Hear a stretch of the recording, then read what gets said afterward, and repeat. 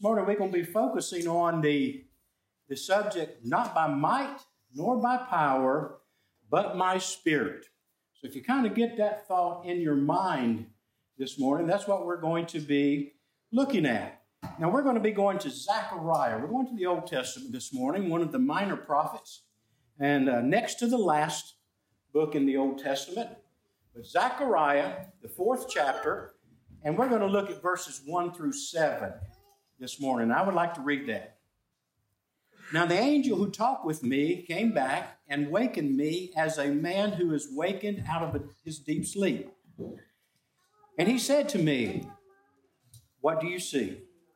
So I said, "I am looking, and there is a lampstand of solid gold with a bowl on top of it, and on the stand 7 lamps with 7 pipes to the 7 lamps. 2 olive trees are by it, one at the right of the bowl and the other at its left."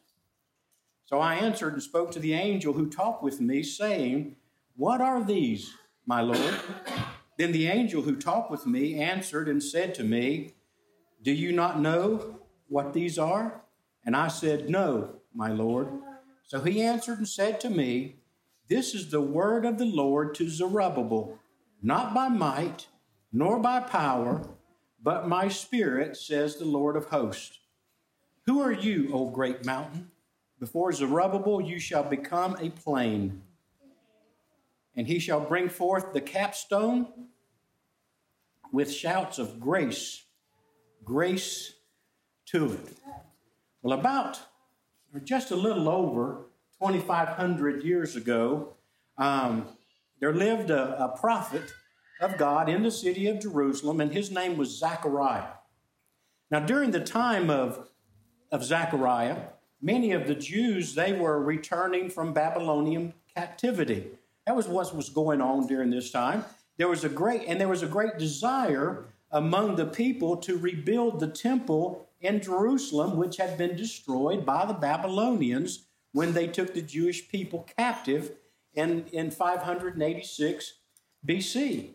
And the ruins of the temple, when they destroyed it, it was a disaster. It was just like a mountain of stone and rubble there.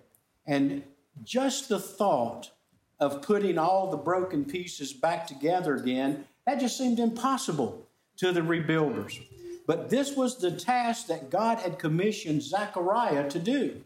Now, if you can imagine Zechariah in this spot, and he's looking at this mountain of rubbish where the temple had been destroyed, and God said, "I want you to rebuild this. I want you to put it back together."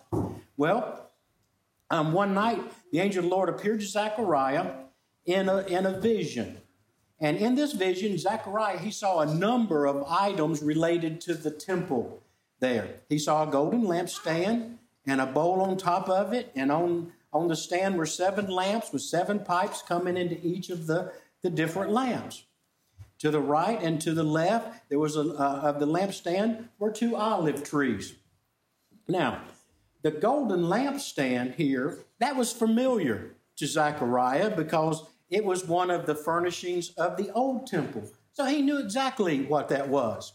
And the temple that had been destroyed beforehand, he saw that many times. So he knew. He was familiar with that. But it was those 2 olive trees that supplied the lamps with oil through the 7 pipes. That's what had Zechariah puzzled. He didn't know what that was. He hadn't seen that before. Now, in the old temple, one of the most tedious jobs that there was, or one of the most tedious duties that there was for the temple service, was the constant care of the golden lampstand. Because, see, they had to be continually filled with oil so that they would stay lit. And they had to be cleaned of all the soot, and the wicks had to be trimmed constantly. This was an ongoing process, so this was a task that just kept going. It was kind of a tedious job for them. But in this vision, Zechariah, he doesn't see any temple service, tending to the golden lamp. So this was different for him. He didn't understand how that could be. Well, instead he sees basically self-filling lamps here, being fed with a constant supply of olive oil from the 2 olive trees. And in verse 6 and 7, the angel explains the meaning of the vision here. Notice in verse 6, the angel mentions a man by the name of Zerubbabel. Zerubbabel, to tell you who he was the head of the tribe of Judah during the time of their return from Babylonian captivity. And also, Zerubbabel, he had been the primary overseer of the construction of the second temple, the one that had been destroyed by the Babylonians. So he knew what was going on. He knew how that temple was put together. And now, 70 years later, Zerubbabel has the responsibility of overseeing the reconstruction of the temple. Well, this reconstruction project, it had just kind of stalled out. And Zerubbabel and all of his labors, they had really grown discouraged because of all of this. Every day when they got to work, when they reported to work and they saw this massive mountain of stone and rubble, and the task of putting it all back together again, it just seemed impossible. It was one of those things like, this will never get done. That was the thought that they had. But look at verse 6 and 7. We're going to kind of zero in on that. So he answered, and he said to me, this is the word of the Lord to Zerubbabel, not by might, nor by power, but my spirit, says the Lord of hosts. Who are you, O great mountain? Before Zerubbabel you shall become a plain. And he shall bring forth the capstone with shouts of grace to it. Now, how would Zerubbabel accomplish the impossible task of rebuilding the temple here? Well, we see that it's not going to be by might. Might, refers to the collective strength and resources of the group there and all the workers. In other words, the temple is not going to be rebuilt by all the people pulling all their collective strength together to get the job done. It's not going to be that way. And it's not going to be by power. Power refers to individual strength.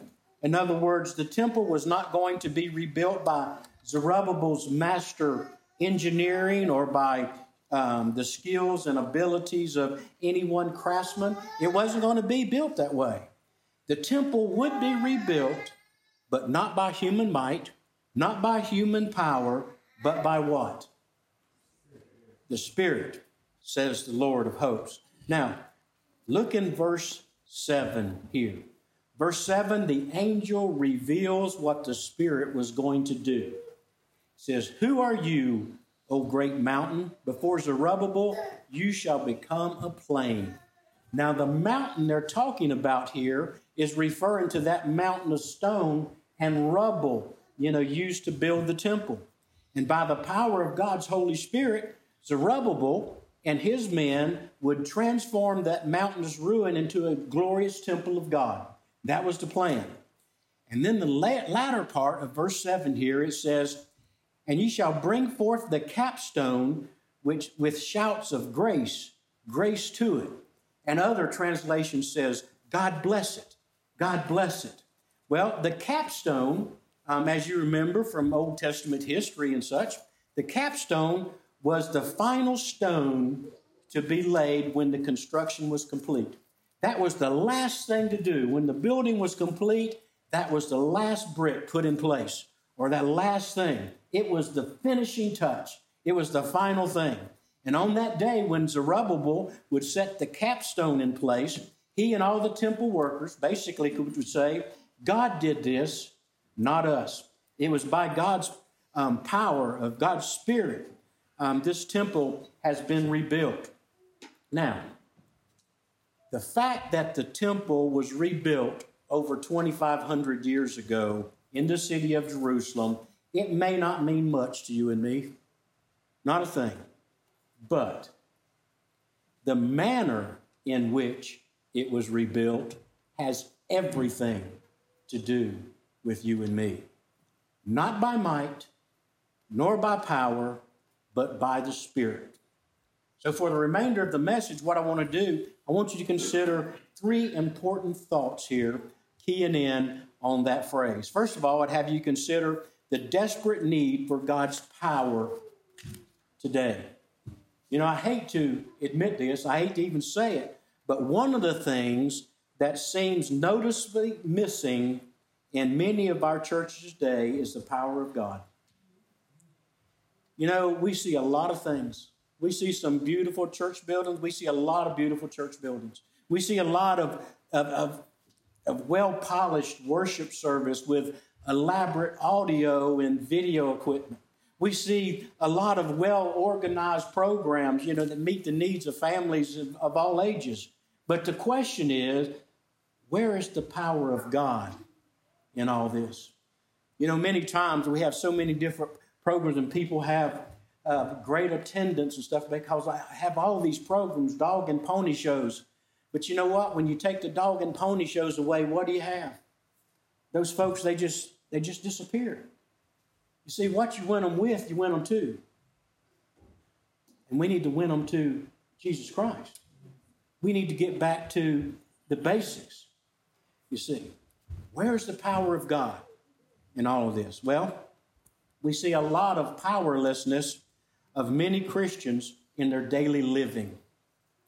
You know, many Christians, they live in just a constant defeat and discouragement. And why that is, I just don't know. Many are slaves to sinful addictions like alcohol and pornography and gambling. And folks, that's a bigger thing than you may think here. And many Christians, they fret and worry just as much as those who don't even know Jesus Christ. Can you imagine that? Secondly, we see the powerlessness in many Christian homes. You know, husbands refusing to be the spiritual leaders in their homes, or wives refusing to submit to their husbands, or children who are disobedient and rebellious toward their parents, or husbands who are cheating on their wives, or wives who are cheating on their husbands. Also, we see the powerlessness in many churches. You know, at one time, the church was a great force in our communities all across this nation. You know, I remember a time when civic leaders, when they planned their calendars, they would not plan them so that they would interfere with any Sunday or Wednesday night Bible studies. I remember that time. That was a time when I was playing football in high school. And I remember always on Wednesdays we got out of practice early because we were going to church. And that's what we did, and the school system did that. And to have anything on a Sunday, a ball game or extracurricular activity, that was taboo. It just didn't happen, you see. But all that has changed today. And I hate to say it, but even in some of our Bible colleges where people are going to learn to preach and teach the Word of God, that have a baseball team, they play on Sundays. You know, I think that if I had to play on Sunday, I had a baseball team and it was a Bible college, I'd say that's a game that's going to be forfeited. But it don't. Things have changed, you see. You know, could it be that the world sees the church as a farce instead of a force? You know, is it any wonder that as the church has lost its powerful voice, that our communities all across this land have been run over by drug dealers and drug addicts and thieves and murderers? You know, the church has lost its position of what it should be in the community. Folks, is it possible that the reason churches on a whole are having very little or little impact upon society is because we're relying solely on human might and our human power and not upon the Spirit of God? Is that possible?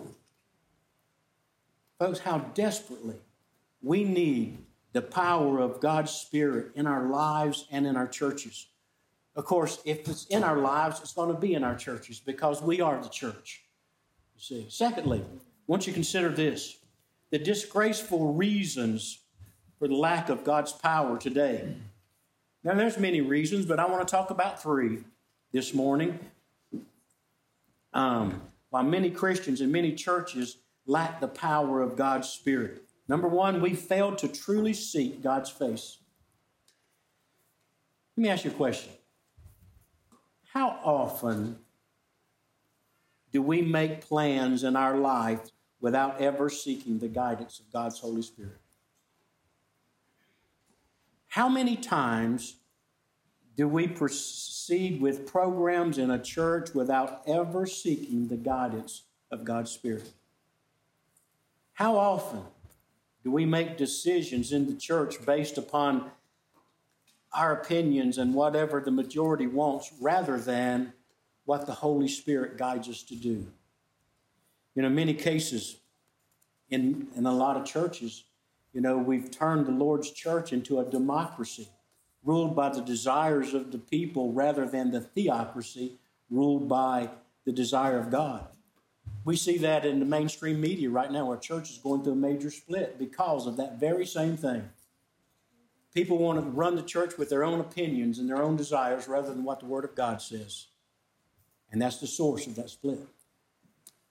We failed to turn from our sinful ways. Listen, when sin runs rampant within the church becomes powerless to effectively reach those outside the church. I'd like to refer you to Colossians, the 4th chapter, verses 5 and 6. It says, "Walk in wisdom toward those who are outside, redeeming the time. Let your speech always be with grace, seasoned with salt, that you may know how you ought to answer each one." Folks, don't think for 1 minute that the way you live outside the four walls of this church building here doesn't matter.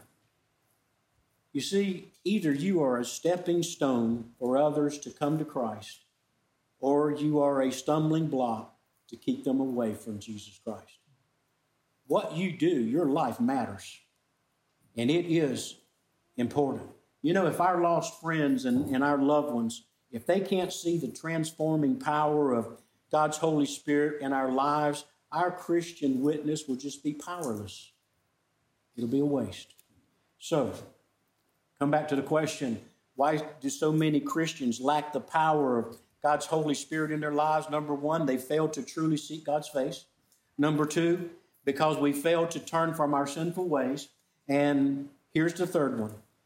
We fail to truly surrender to the Holy Spirit. Many of us are still trying to live the Christian life by our own might and our own power, rather than surrendering to the power of the Holy Spirit.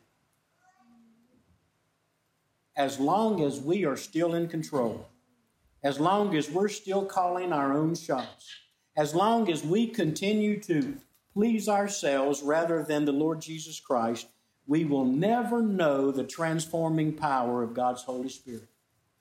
Folks, sometimes we have to get out of the way and let the Spirit lead us. Our Christianity will be nothing more than an exercise in human futility. In our Christianity will be nothing more than an outward demonstration rather than an inward transformation if we don't get out of the way and let the Holy Spirit lead us. Not by might, nor by power, but my Spirit, says the Lord. Thirdly, let's consider this. The divine plan for receiving God's power today. After the surgery that I had and after I started feeling good enough that I wanted to start helping so that I didn't want to feel just useless around the house, I decided that I was going to take on one of the tasks that Valerie just hates to do, and I was going to clean the kitchen floor. And, I couldn't get down in the floor like she does with hands and knees, so I go out to the shop and I put me a long handle on a good scrub brush so I could stand up and do this. And I filled the sink full of warm water and all that, the kitchen sink. So I was using this sink there, and I'm got the cleaner, and I'm going at it. And I'd clean a little while, and I'd wash my brush off and clean a little while, and the water got so dirty, I would drain it. And then I would go at it a little more, clean another little section of floor, and the water would get so dirty, I would drain it. And I would fill it back up, and about the third time I did this and started to drain it, and the water wouldn't go out. The screen in the bottom of the sink there was totally clogged up from all the debris and stuff that come off the floor. So I realized that I had to clean the screen out so the water would flow through. Let me tell you something. When the power of God's Holy Spirit is not flowing in our lives, it means we must remove whatever it is that is preventing His power from flowing through us. It means something's stopping it up. It means we need to remove that. You know, it takes us back to the things we just talked about here in this message. First of all, in order to experience the power of God's Spirit, I must be willing to seek God's face. In the 4th chapter of Deuteronomy, it says, "But from there you will seek the Lord your God, and you will find Him, if you seek Him with all your heart and with all your soul." And in the 105th Psalms in verse 4, "Seek the Lord and His strength, seek His face forevermore." Folks, let's face it. Most of us, I believe, live our lives on cruise control. You know, we have our daily routine that we like, our comfort zone from which we don't like to venture from. We just kind of fit in that cruise control. You know, and now that I'm officially old, I'm being 65 now, you know, if I change my normal routine, I'm kind of discombobulated the rest of the day. Things are messed up. Is discombobulated a word? Okay, well, it is now, if it's not. But it just messes me up for the whole day. You see, we like familiarity. We like that. We're comfortable with familiarity. That's our friend. We like it so well. But if our comfort zone is what's keeping us from experiencing the power of God in our lives, we should do something about it. Let me ask you this question. What would happen if we started seeking the direction and guidance of God's Holy Spirit in all of our plans and pursuits? What would happen? What if we started seeking the counsel of God's Holy Spirit in every decision that we made? What if you and I had the courage to pray this prayer every morning? Father, not my will be done, but yours be done today in my life. I wonder how different our lives would be if instead of staying in our little comfort zone, that we made ourselves completely available to go where He wants us to go and do the things He wants us to do. How different would that be? Secondly, in order to experience the power of God, Spirit in our life, I must be willing to turn from my sinful ways. In 2 Corinthians chapter 7, verses 9 and 10, it says, "Now I rejoice, not that you were made sorry, but your sorrow led to repentance. For you were made sorry in a godly manner, that you might suffer loss.